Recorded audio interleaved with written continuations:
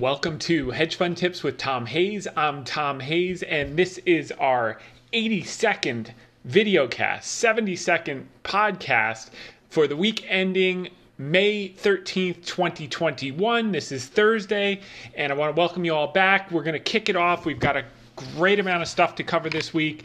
We'll start off with some media spots and then get right down to the meat and potatoes. So first off, I want to thank Ellie Terrett and Liz Clayman for having me on the Clayman Countdown on Friday. That was the day after last week's podcast. And if you recall, the jobs report was a complete miss, 266,000 versus 978,000. And she was asking, what that means. And really what it does is it sets the stage for the stimulus, the $4.1 trillion package to get pushed through, $2.3 trillion on infrastructure, quote unquote infrastructure, and $1.8 trillion on family spending. And that's really going to go a long way to help the recovery trade in the second half and cyclicals in the second half.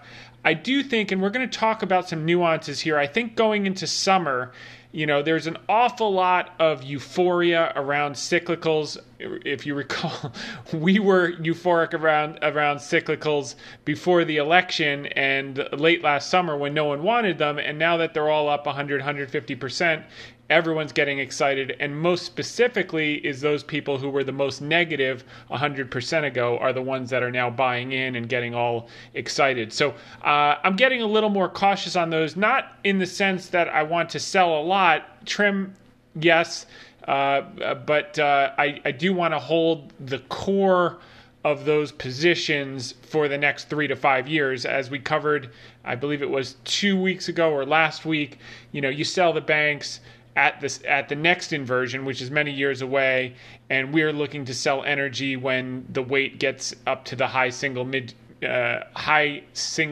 digits again in the S&P.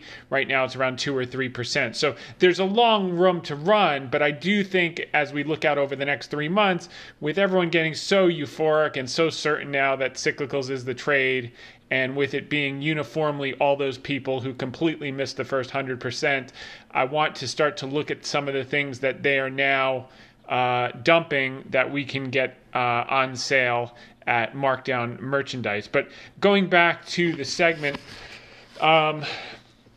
so with what this jobs report, and it's certainly more likely than not a one-off, but these one-offs could persist into September when the extended unemployment benefits expire. And they've paraded out the whole administration why it's not the unemployment benefits that's causing people to refuse jobs, etc. But if you talk to any small business owner, they say people apply, you offer them the job, and then they don't show up, because I think there's a condition in order to keep receiving these benefits. You have to show that you at least applied for a job. So they're doing that part of the deal, and then they're taking the money to sit home. But these are not bad people. These are logical people that say, wait a second, I can sit home and make 30 to 40,000 a year. Let's call it a 30,000 run rate. I think it's 400 max on the state, 300 extended. So that's 7 times 4 is 28 times 4.5. So $36,000 a year run rate, or they can go work for, $15 an hour, which is $600 a week, and they lose an extra $450 a month by going to work. So it's uneconomic. That's the bad news. The good news is it will expire in September, number one, and but I don't think it's going to be a one-off per se. I think we're going to get a couple more months of this, and that could do two things. One is it could imply that growth is slightly slower than it actually is, and that will slow down growth. Not having the economy raring to go. It's like having the car in fifth gear with your foot on the brake, not enough labor to get the thing absolutely cooking. And the people that are actually doing that are going to wind up behind the eight ball, because they're all going to wind up going back at the same time in September, when businesses will have figured out how to do more with less people because they have no choice, and maybe automate some of the projects. So when these people go back in September, the jobs that they think are waiting for them with open arms will have been automated or Another solutions will have been found, at least a certain portion of them, and they're going to be competing with millions of people that are coming off that extended unemployment all at the same time, so it'll be 10 times harder to get the job. Whereas if they're in now when they're needed, maybe by September they've moved up to a higher position in the company and they're making more money. But that takes long-term thinking, and so that's just not present at the moment. Okay, so first off, it'll push through that package. The second thing it does is that it's going to push off the tapering rhetoric from Powell. He'll stick to his guns on the transitory inflation narrative, which we know certainly part of it's going to be transitory, but on balance, we're actually going to get a healthy level of inflation. I don't think it's going to be an persistently abnormal level, but it certainly should run symmetrically over 2%, and that's a function of growth and demand, and that's probably a good thing. But consensus ahead of this jobs report was that tapering would begin in Q4, and now it looks like he'll be able to push that off to Q1. His top priority is jobs. And with this extended unemployment holding people out of the workforce, his jobs narrative will stay intact at least through September, which means the dialogue regarding tapering will likely not happen in August as everyone was anticipating at Jackson Hole. It'll more likely be pushed off into September, October, and become a reality in Q1. So that leaves the Fed in the game.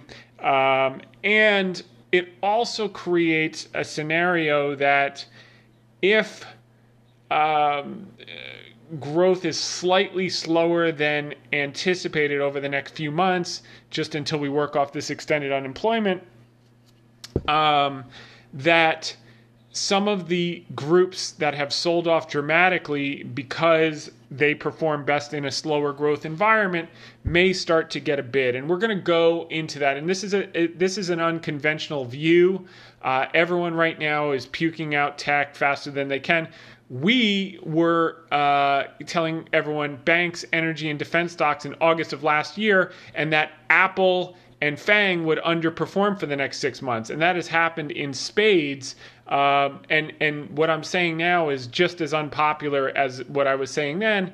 And I think it's going to come to bear that the absolute confidence that's come into the market on cyclicals after the 100 to 150% move, and the absolute despair with regard to all things tech. And I think it's nuanced. I do think there is more pain in some areas of tech, but I do also think there's dramatic opportunity in some of the groups that have just sold off 40, 50, 60, 70% in the last 3 months, while the market's basically been sideways. So there's going to be an opportunity there. And two of the names that I talked about, these groups were in the last 2 months on inflation fears. Particularly SaaS is the subsector of tech that I'm speaking to primarily. We're taken out to the woodshed and shot in the last 2 months. And I think they're going to start to get a bid in coming days and weeks because no one wants them anymore. All the people that loved them 40% ago now hate them that they're marked down 50%. And all the people that hated cyclicals, energy, banks, defense stocks 100% ago, now that they're up 100, 150%, they can't get enough and they're just euphoric and doing cartwheels for them. So we want to be on the other side of that trade, and we want to start to look at the things that they're puking out and start to trim the things that they can't buy enough. And that was our plan since last year. We said that, particularly with Wells Fargo, that there will come a time when everyone's clamoring for this stock, and that's when we'll be happy to help them out and start to trim. But again, to be clear, we want to keep the core of our cyclicals, our energy, our banks for the next handful of years, but selectively trim and raise some cash that we can use to buy what's out of favor and ride the next wave. And it's interesting, looking at some of the Chinese stocks we're going to talk about, it's feeling exactly like it felt with Wells Fargo late last summer, early last fall, where it was just going through this pronounced bottoming process. No one wanted them, and then of course it doubled and then some. So that's what we're going to focus on. So with Liz, I covered two stocks that are both in tech, but they're in unique subsectors. The first one was Splunk, which is over 50% off in the last few months. The reason it's 50% off, obviously it's a high multiple stock. Those are getting thrown out to the woodshed. And why are these what they call long duration assets getting puked out is because of the inflation fears.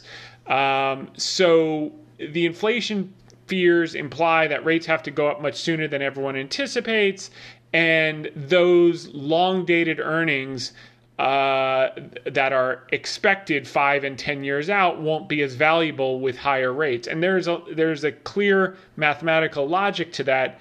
I just think that the short-term fears are overblown, and these stocks can dramatically perform even with the 10-year at 220, 250, 250 basis points, so long as the progression to that level is orderly and not disorderly like we saw in the last 2 months or the first couple of months of the year when it went from 100 bips to 175 bips, or in the previous 4 months from 50 bips to 175 bips. That was disorderly. That's why these groups got sold off.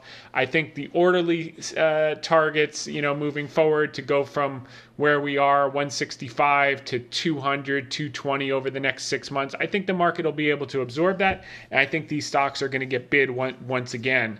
So Splunk was one idea we said that's over 50% off. They do enterprise data analytics and cloud services. So why have they gotten smashed?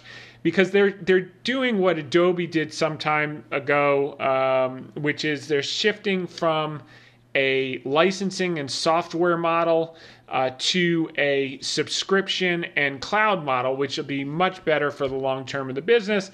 And that obviously was very bumpy, hit some rough spots, compounded by the inflation, the sector going out of favor, the pessimism on the group. But if you look at the numbers, last quarter, their cloud revenues were up 83% last quarter, and we're going to hear from them shortly. There was a note out today of an analyst, which we'll cover, talking very highly of the things he expects from some of these cloud companies. So, and high multiple stocks in incoming earnings. So that was number one, big discount. Number two is Alibaba is over 35% off the recent highs. And this is down, number one, because all of tech is down, but number two, because of the government interference, delaying the Ant Financial IPO, which is worth $300 billion. They own a third of that. And then they had the big $2.8 billion fine, which we saw in earnings this morning. But their international expansion and their core platform growth is going just fantastic. So with these type of stocks, it's like, can you, like with Wells, buying it at 25 and 24, were you adding at 22 or were you puking it out because now it's at 46? And this is the same type of story you're going to see with Baba and Splunk. And we were adding a bunch of Chinese names today on weakness, aggressively in the last 48 hours as well. And we'll keep adding just like we did with Wells. And I think we're going to see a nice turn. So again, thanks to Liz Clayman and Ellie Terrett for having me on the show Friday. And then moving on, want to thank Herb Lash, who also had me in one of his articles on Friday. Herb Lash and Ritvik Carvalho.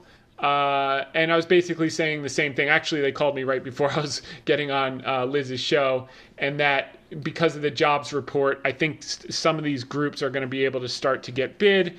Because the narrative, as a matter of fact, the Fed was out today with 6 reasons why inflation will be transitory. So I think that narrative is going to get emphasized.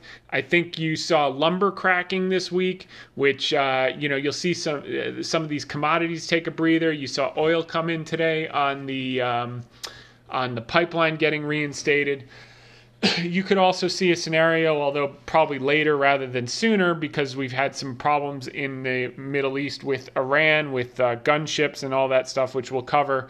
But sooner or later, this administration is going to give them a deal, and they're going to put a lot of oil online. So I think that some of this commodity inflation is a little bit overdone in the short term. I think you could see a little bit in the dollar in the short term, and that should set the stage for some of these groups that everyone loved, 50% higher, before it was 50% down, so 100% higher from here. I think those are going to get bid, and all the things that they're chasing after 100% moves are going to start to slow down. So that's kind of the narrative of this week's podcast videocast. And this was a perfect week. Buffett, whether we're talking about stocks or socks or stocks, I like buying quality merchandise when it's marked down. So you'll see a lot of reference to that as we move through here. This is what I was referring to in Iran. A U.S. military ship fires 30 warning shots at Iranian boats. This was hardly covered anywhere except by the New York Post and the Wall Street Journal. That was 3 days ago. So, keep an eye on that. Now, here's an interesting story.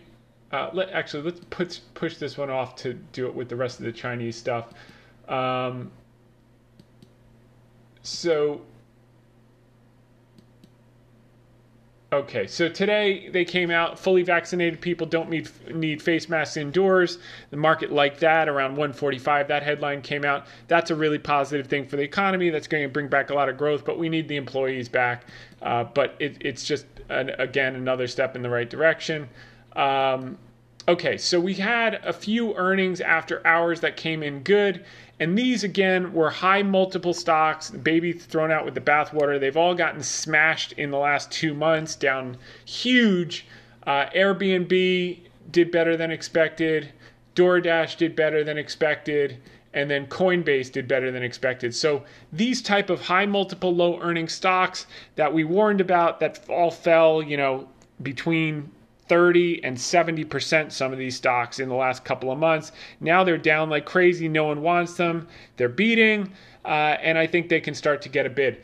This is the technology sector seasonality, which is really interesting because basically it shows, this is from equityclock.com. I don't put a lot of weight on this type of stuff, but I like to take a look. This is the average over the last 20 years. Shows the seasonality of the tech sector. So basically, from January through June, the tech sector is net flat and gets some weakness in the first half of the year, and then it starts to get bid hard in the summer and then finishes out the year strong. So I think we could see a similar type of scenario where, and again, this is not wholesale. There are some stories like Apple we've talked about in recent weeks. I'm not convinced that this is the bottom for Apple, but some of these other software as a service companies that are smoked, if they can report decent earnings, then I think they could start get a bid and surprise a lot of people that are just puking them out as fast as they can from levels they owned at tens of 20, 30, 40% higher. So they're out of favor. The question is the bottoming process, that seasonality helps us, one more data point. 3 oil stocks that could rise even if drilling stays muted. So this is a story by Avi Salzman over at Barron's, who is talking about Schlumberger, Baker Hughes, Halliburton, National Oil, Varco, and Helmerich and Payne. These are all drillers. We like these over the next 3 to 5 years. They've run huge in the last 6 months, so maybe they take a breather here. But if you've been following me, we're way ahead of the curve on that. So you're going to see more great articles about banks, more great articles about energy, more great articles about cyclicals, except for the fact they're all up 150%. So, you'll see very few articles about the stuff that's now beat down 30 to 70%, which is some narrow pockets of high multiple stocks and SaaS, software as a service, and a lot of Chinese stocks. And we're going to spend a lot of time on that. No one wants Chinese stocks. You can't give them away, just like banks and energy last year. Okay, so Eric Savitz at Barron's did this article quoting Greg Moskowitz's article from Mizuho Securities, and he published a note this afternoon previewing the fresh batch of results, which will include reports from companies like Salesforce, Snowflake, Okta, Palo Alto Networks, Splunk. And by the way, Palantir is a good example. They were negative into earnings. They're down from $42 down to $17.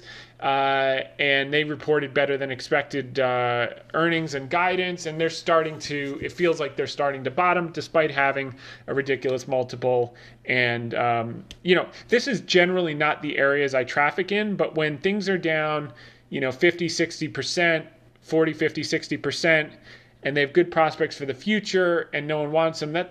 Those are kind of the things I get interested in, and that's what works, and that's what's worked for years. So, that's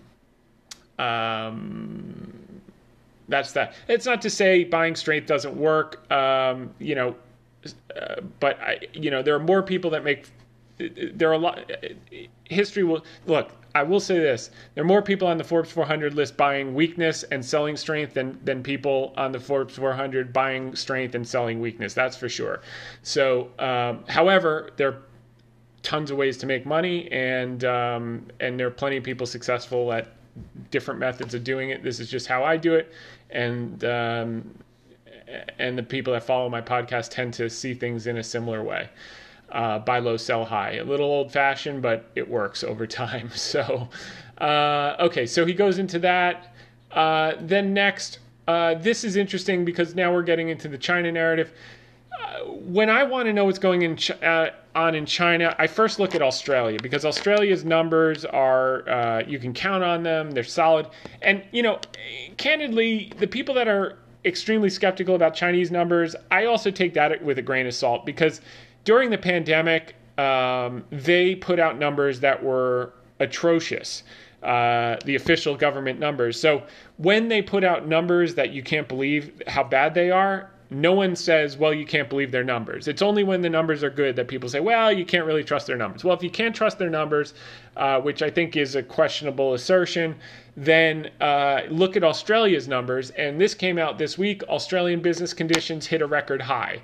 So that's all you need to know about China. If Australia is doing well and their numbers are good, you can be assured that the good numbers coming out of China are accurate for that period.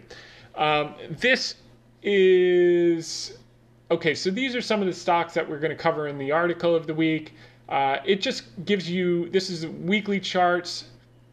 These are some of the stocks that were hit directly and indirectly by the unwinding of Archegos, which we'll get into.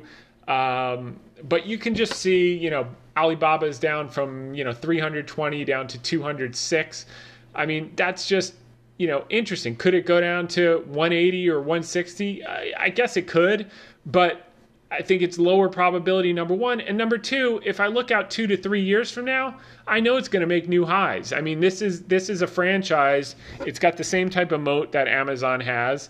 It's growing faster internationally. They've got a cloud business that's growing. So if it goes against me in the short term, I'm perfectly comfortable. I'll buy more. I'll be trimming certain cyclicals in the short term as people get euphoric about them, and then I'll buy them back later when they take a dip. But I'll use that money to add to more Chinese stocks and certain SaaS stocks. TAL, education. This one's kind of interesting. These have always been a short target for many years, so people are always skeptical of them. But this is down from 95 to 45, so it's cut in half in a matter of a couple months. By the way, this coincides exactly with the Archegos blow up in March and April. And by the way, someone came in today at the end of the day and bought 42,000 contracts, so the right to buy 4.2 million shares of TAL at $80 in January 2022 calls. So 7 months from now, they expect TAL to be over $80, and they bought 42,000 contracts. That is not your grandma buying 42,000 contracts. That's a big institution. And what that says to me, so where is it trading now? 45. So they expect it to more than double. Basically, to buy the 80, they're probably expecting it to make new highs in 7 months.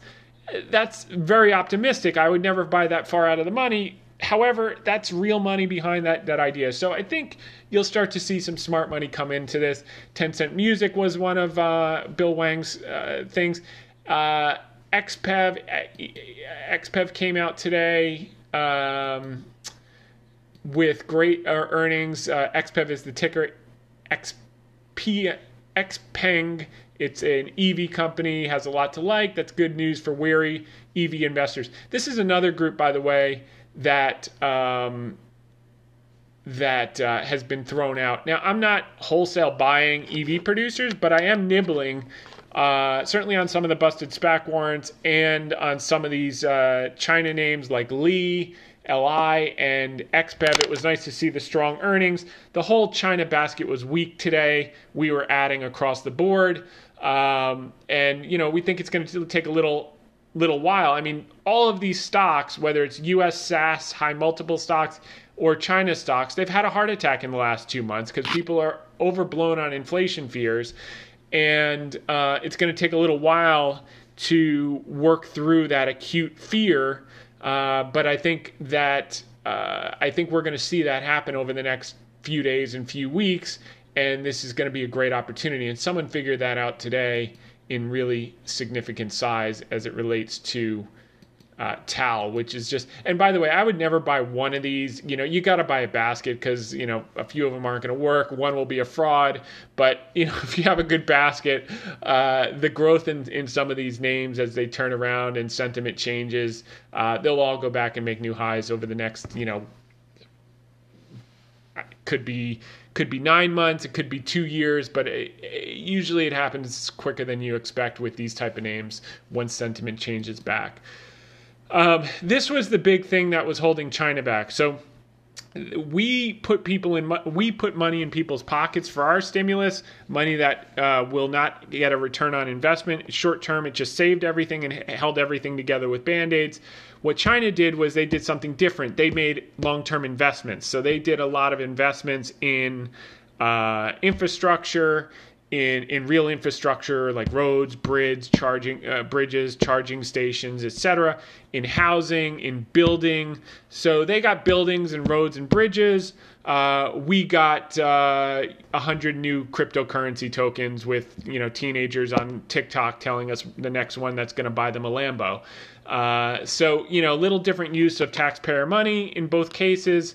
But leaving that aside, so in the short term, our consumer did a lot better. Now they're running out of stimulus checks. Chinese consumer really was lagging. I mean, and they're 3 years ahead of us on the recovery, 3 months ahead of us because they started 3 months ahead of us. So their manufacturing numbers were great. Their industrial numbers were great. Their output was great. Everything was great except the consumer. The consumer was really still fearful because anytime a case would pop up, they would shut down the whole city and people would, have no job certainty. And small businesses had no way to plan because they could just be shut down.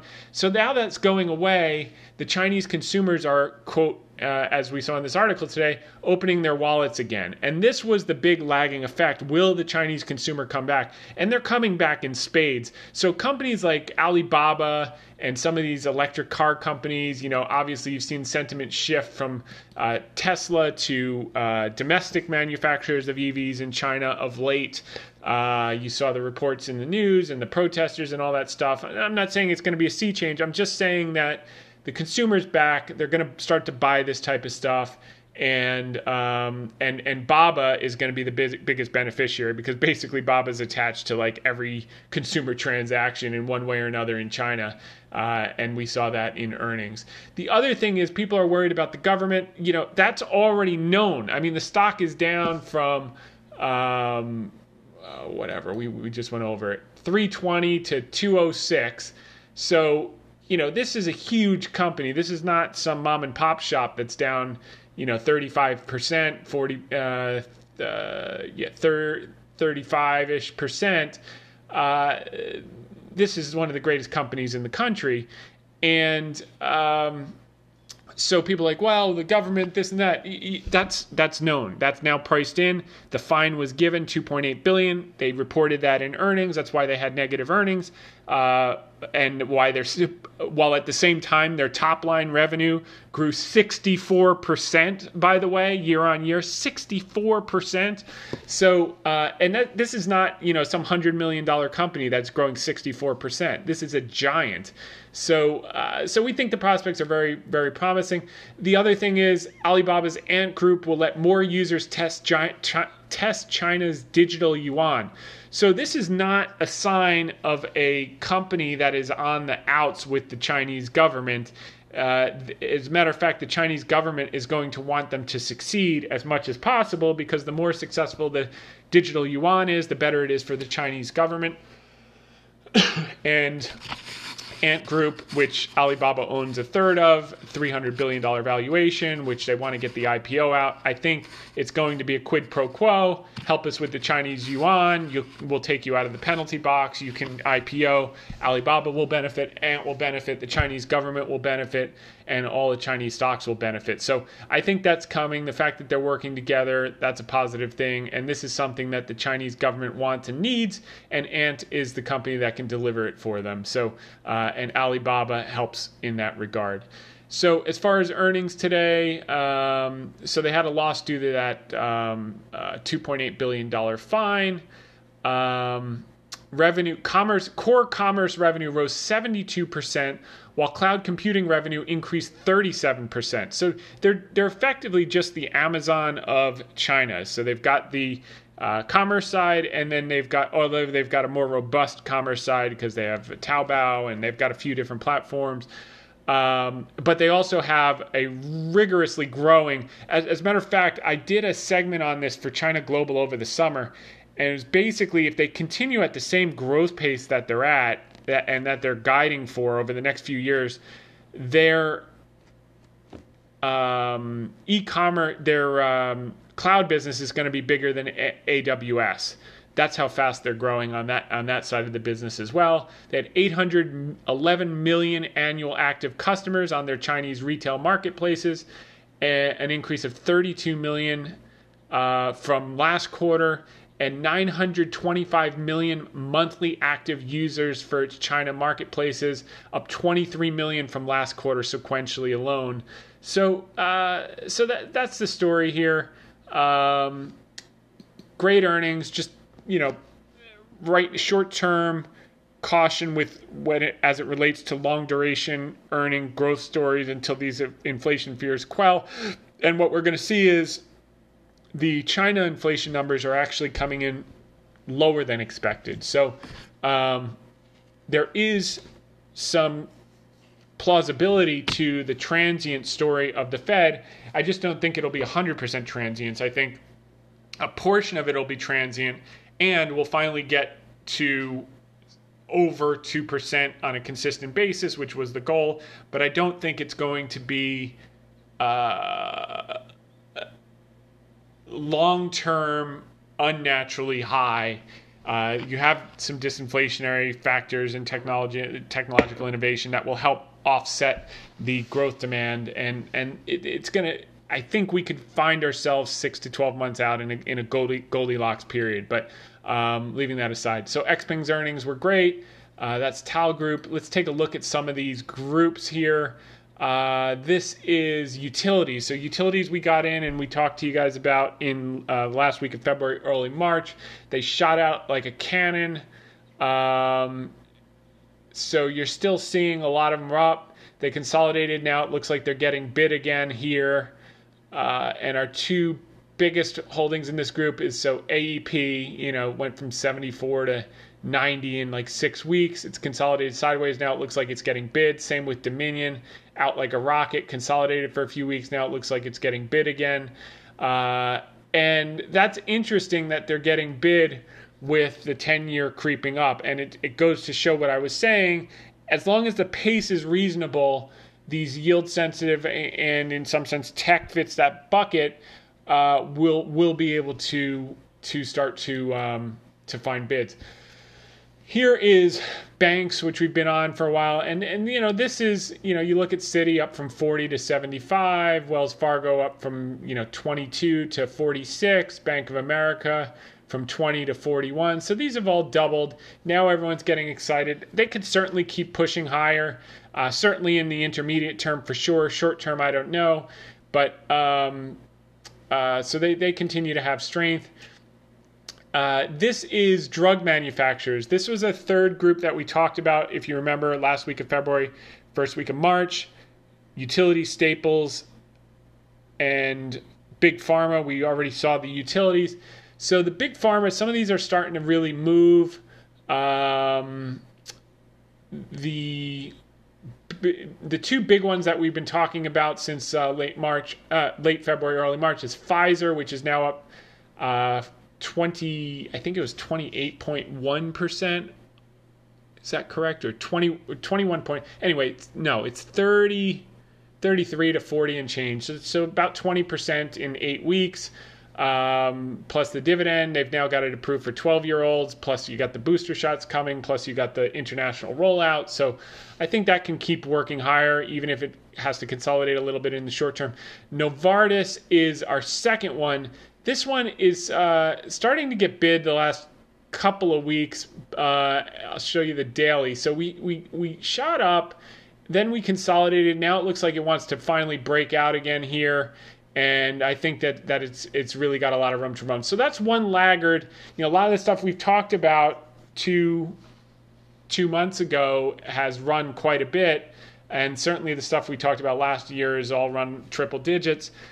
But these are some, I'm trying to get you guys some stuff that is actionable in the short term. I think Novartis is a laggard that can move. So that's a lot on the drug companies. Now we're talking about defense stocks, defense and aerospace. We were pushing for hard last year, and you look at what's happened since. Now they've really got a bid. They're going to keep going, even if they consolidate a little bit. But they've really, really taken off over the last few months, so that's good to see. But if you look at this longer-term context, like look at a Boeing. Boeing, we love. It's pulled back in the last few weeks. Why? Because they keep screwing up execution, but it's an oligopoly. Literally, the wings could fall off the plane and they would work it out and people would still order their planes. Why? Because there's nowhere else to go. You've got Airbus, you've got Boeing. That's basically it. So, they've got to work it out. They're working with the government. They're fixing all this stuff. I think Boeing is actionable here. I think that's a very attractive opportunity. Lockheed is probably still actionable here. You look at the commercial aviation recovery of the second half. Northrop has run a huge amount, but again, let's take a look at the monthly.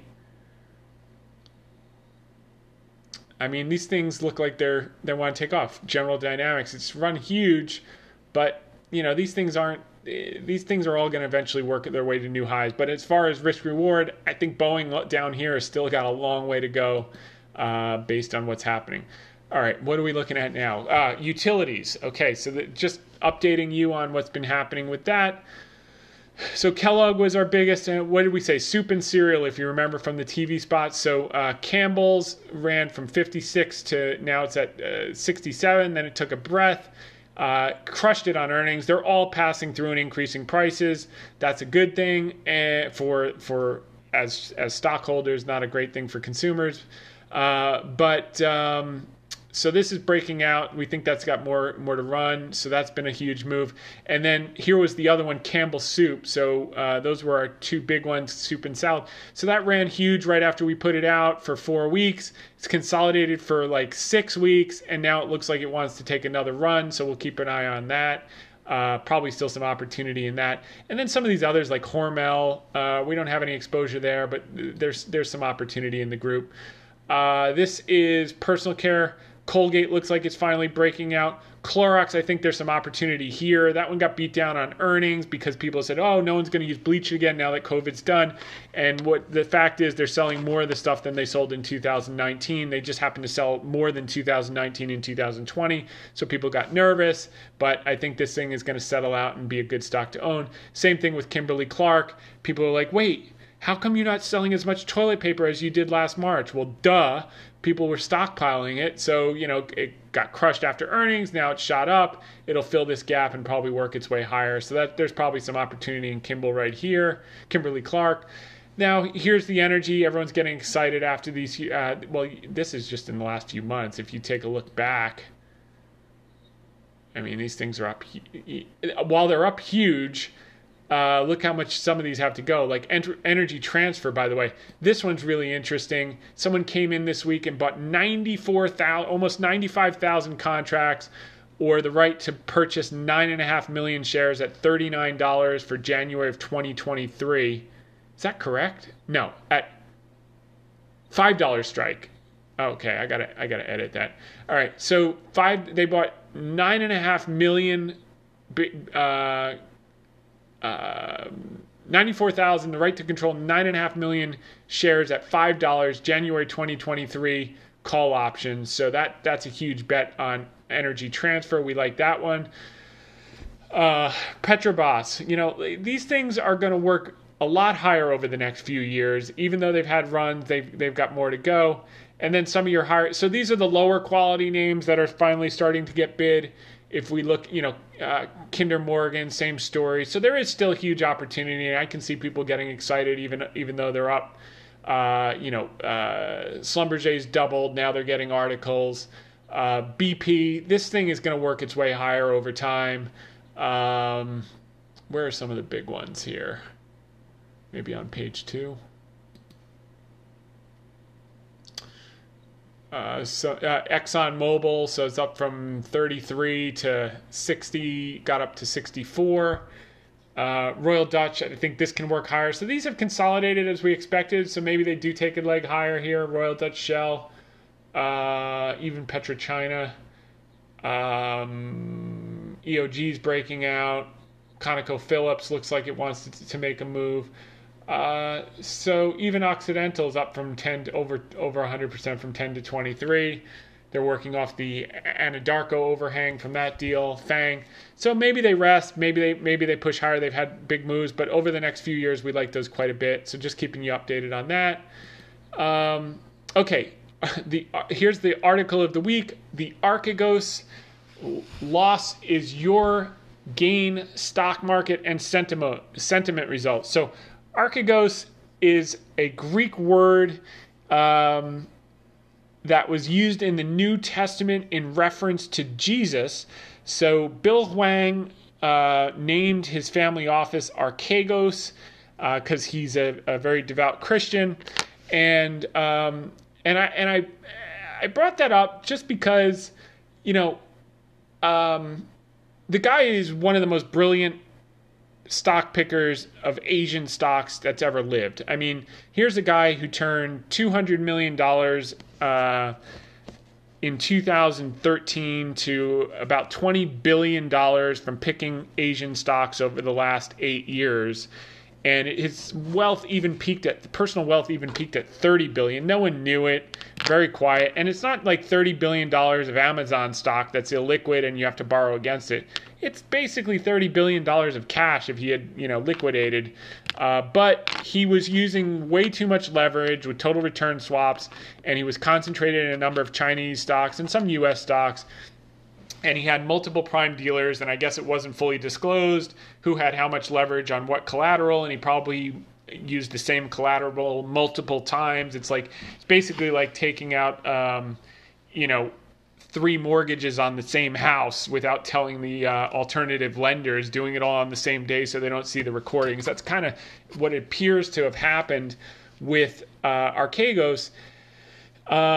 Whether he did anything wrong or not is unclear. I don't think there's a lot of regulation around that at present. That will change.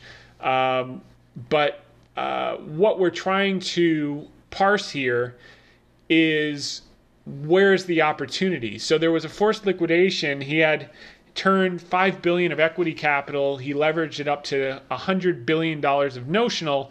And those dealers that were extending that leverage have to hedge out their positions on the total return swaps. So they were buying the underlying stock. When everyone realized when the tide goes out, you see who's swimming naked, and they all blinked and they all puked out the stock, and they've been unwinding it. I don't know that all of it's totally unwound yet. And then the funds that also had the same positions as the banks were puking, they had to be. So it's been a cascading effect similar to GameStop in January. So what we're doing here is highlighting the names that he had this excess leverage on for two reasons. One is he is one of the greatest stock pickers to ever live ever in Asian stocks, and if he hadn't used so much leverage, he'd still be here to tell the story. But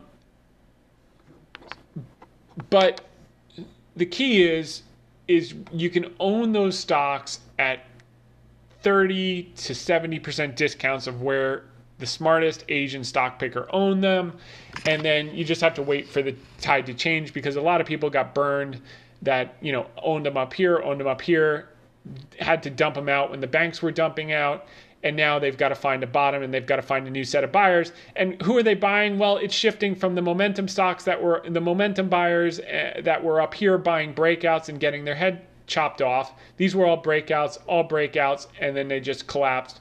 All breakouts collapsed. So people were buying up here, got their heads chopped. So who steps in after they collapse 30 to 50 to 70%, depending on the name, is value buyers like myself that see a tremendous opportunity and, can live with a few weeks or a few months of chopping around to find a bottom before it winds up doubling and making new highs again. So think ExxonMobil, think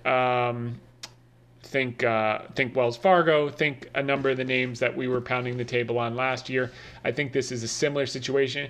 And I think the bottoming process may be a little bit quicker on these because you're not in the middle of a pandemic, and everyone realizes we have a recovery here. So now it's just a question of kind of quelling the inflation narrative and letting maybe getting some, it could be COVID variants. It could be anything, weak jobs numbers that people say, well, maybe it's going to be a little slow in the short term. And then the bid will come back into some of these tech and SaaS stocks.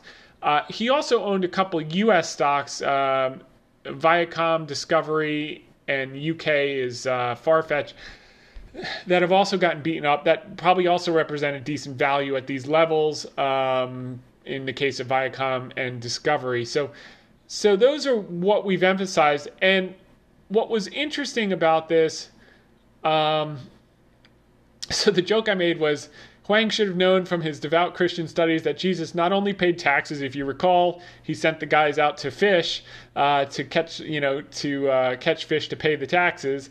But apparently Jesus had to pay margin calls as well.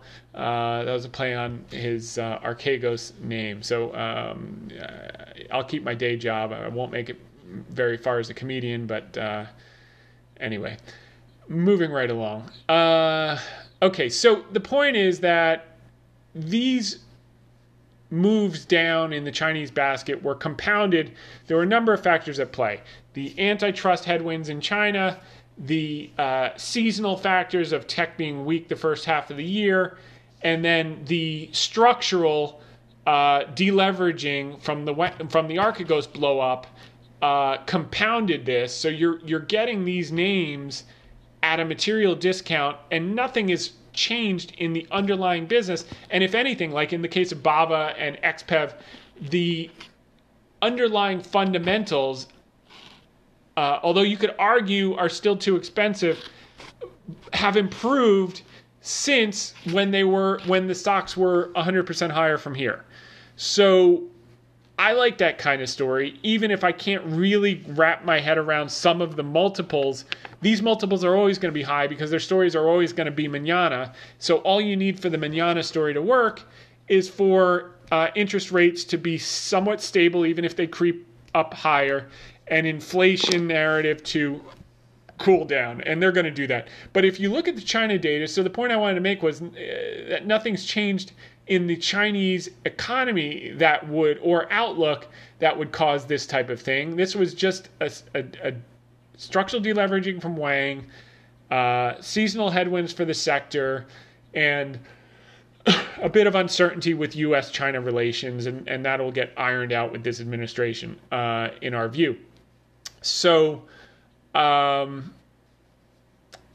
by the way, us saying that we were not going to stand behind Taiwan, which is a complete about-face from what the previous administration said, is a huge olive branch to China. So I think those relations are probably going to improve sooner than most expect. But, right now all the focus is on the pandemic and getting the vaccinations out and dealing with that, which is moving right along. This is the big number you want to see. So retail sales up 34.2% year on year. By the way, by March of last year, China was actually exiting their problem just as we were entering it, because they were 3 months ahead of us. Theirs started in December, ours started in March. So these numbers, like I said, not only are we seeing the earnings reports, the economics coming in better than they were at the peak, but the country's numbers are coming in stronger as well. You see the manufacturing PMI. Exports and imports blew the doors off in terms of over estimates, you can see here. And CPI inflation numbers were actually lower than anticipated on this week's, on the year-on-year print and the month-on-month print. PPI was a little bit heavy because that's input costs from commodities, producer price index. So I think this inflation narrative is going to cool down, and that's going to enable China and certain pockets of SAS to start to get a bid, and the banks should be mostly unwound out of their Archegos positions, and then the knock-on effects from the funds that were bagged in them, they've blown up by now, and they should be unwound mostly over, if they're not unwound yet, certainly in the coming weeks, and we should get some bottoming in these stocks that we start to like. Now, what was interesting is I write these on Wednesday night. I put them out on Thursday morning at 7 a.m. after the sentiment survey results, the AAII sentiment survey results come out, and the futures were still down this morning when I put it out. So in this section about the general market, I said, since the NASDAQ is taking the brunt of the pain, I'm going to post a number of NASDAQ indicators I look at to get a feel for when we should be adding stocks and when we should be lightening up. Summary, we're adding because most of these indicators are nearing points that it paid to be a buyer versus being a seller. We always scale in and out of positions. Very rarely are we all or nothing player, but I can say we have been a bit more, we have been a more aggressive buyer than normal in the last 48 hours in the groups I mentioned. That's the Chinese stocks, a little bit of SAS, and those things that are now out of favor. And it's interesting. So if you look at these 10 charts I put out, the McClellan summation, the NASDAQ EMA advanced ratio, look, at the end of the day, you can go through these one by one, but just look. I do things with a crayon, not a scalpel. The levels that these are at favor those periods that were times to buy and it was a bottom in the NASDAQ versus times to sell. Are they perfect? No. Are they crystal ball? No. Do they favor odds? Yep. So that's why I use them. You look at this on balance, up, down, on balance volume indicator, oscillator. I mean, this was a pretty aggressive good signal. And sure enough, I couldn't imagine the magnitude of the bounce we got today, but it was material. And whether it was today or whether it was 3 days from now, and maybe we'll get a red day and then we'll bottom some more. But these are getting closer to buy points versus sell points. And fears kick back in. The advanced decline issues on the NASDAQ was at that level. The same thing with, same on the NYSE as well. So the other thing that I said to support the case that we were due for a bounce or start the bottoming process was, did I mention earnings estimates for 2021 and 22 jumped up again this week, which we've been covering. And, just 4 weeks ago, earnings were at 175. I said, look, I think we could hit 190 or 200 for 2021 and 215 plus for 2022. Well, I thought that would happen by the end of summer, but that's not the case. We're almost there. It jumped up to 187 for 2021 S&P earnings and 209 already for 2022. So we're ahead of schedule on this, and that's been the case for the last 4 months. that analysts they were too pessimistic. They've had to keep taking up their earnings. I think that's going to persist, maybe at a slower rate over the summer, but it was just the pessimism was severe. And the key here is, the reason I did NASDAQ is because that's where the pain is. I wasn't saying, this sell-off is over, double down on Wells Fargo, that's already up 100+%. I'm saying the pain looks like it's nearing an inflection. Therefore, let's buy what's down that we're going to get the biggest bang for our buck. And that's where we've been focused. China was still red today, so there was still pain there. We'll see if they start to get a bid. But it's okay. This is part of, that's how you scale in and you scale out. We've been aggressive the last 3 days now in that group, and we'll continue to add more over the next week until it reverses, and then we'll just let it go. And that's that. So that's earnings. Fear came in the AAII sentiment. I'll bet that is more significant because they collect them by like Wednesday night. So I'm sure they're getting some Tuesday reads when everyone was happy and they weren't scared. So that number's probably actually lower. I just want to pull up National Association of Active Investment Managers because they change it on Thursday. Perfect. Okay. So this is really interesting. So fear's coming in on this. I think this number is lower than it actually is because it didn't account for yesterday's fear. Fear and greed got down to 37 yesterday, so fear finally crept in after being in the mid-range for months, around 50. And then the National Association of Active Investment Managers, I'm like, gosh, I wish they were more scared. It dropped down to 87, but that was as of this morning. They print the new one on Thursday. It's now down to 46%. So it's dropped all the way down here. And as you can see, for the most part, when it's in the low 50s and 40s on these mini bounces, that's closer to a bottom than a top. You do get these exceptions like this huge drawdown in like Q4 2018 when Powell was raising rates into weakening economic data, like unreal how bad he started out of the gate. But he redeemed himself during the pandemic. He saved us from a Great Depression. So hats off. But on balance, when you're down at these levels, with the exception of the pandemic and when Powell, really blew it in his, out of the gate, generally down here, 45 to 55, the odds favor being a net adder versus a seller, and that's where we are now. So 46.86 as of tonight. That's not to say you can't get these type of things, but these are low probability events. Despite having had two of them in 2 years, they were exceptional events. Okay, so our message remains the same. Don't get distracted with the general indices. They're going to do what they do. Given the consensus has been looking for a 10 to 20% correction in the past few weeks, on the sell in May, go away was their edge and reasoning.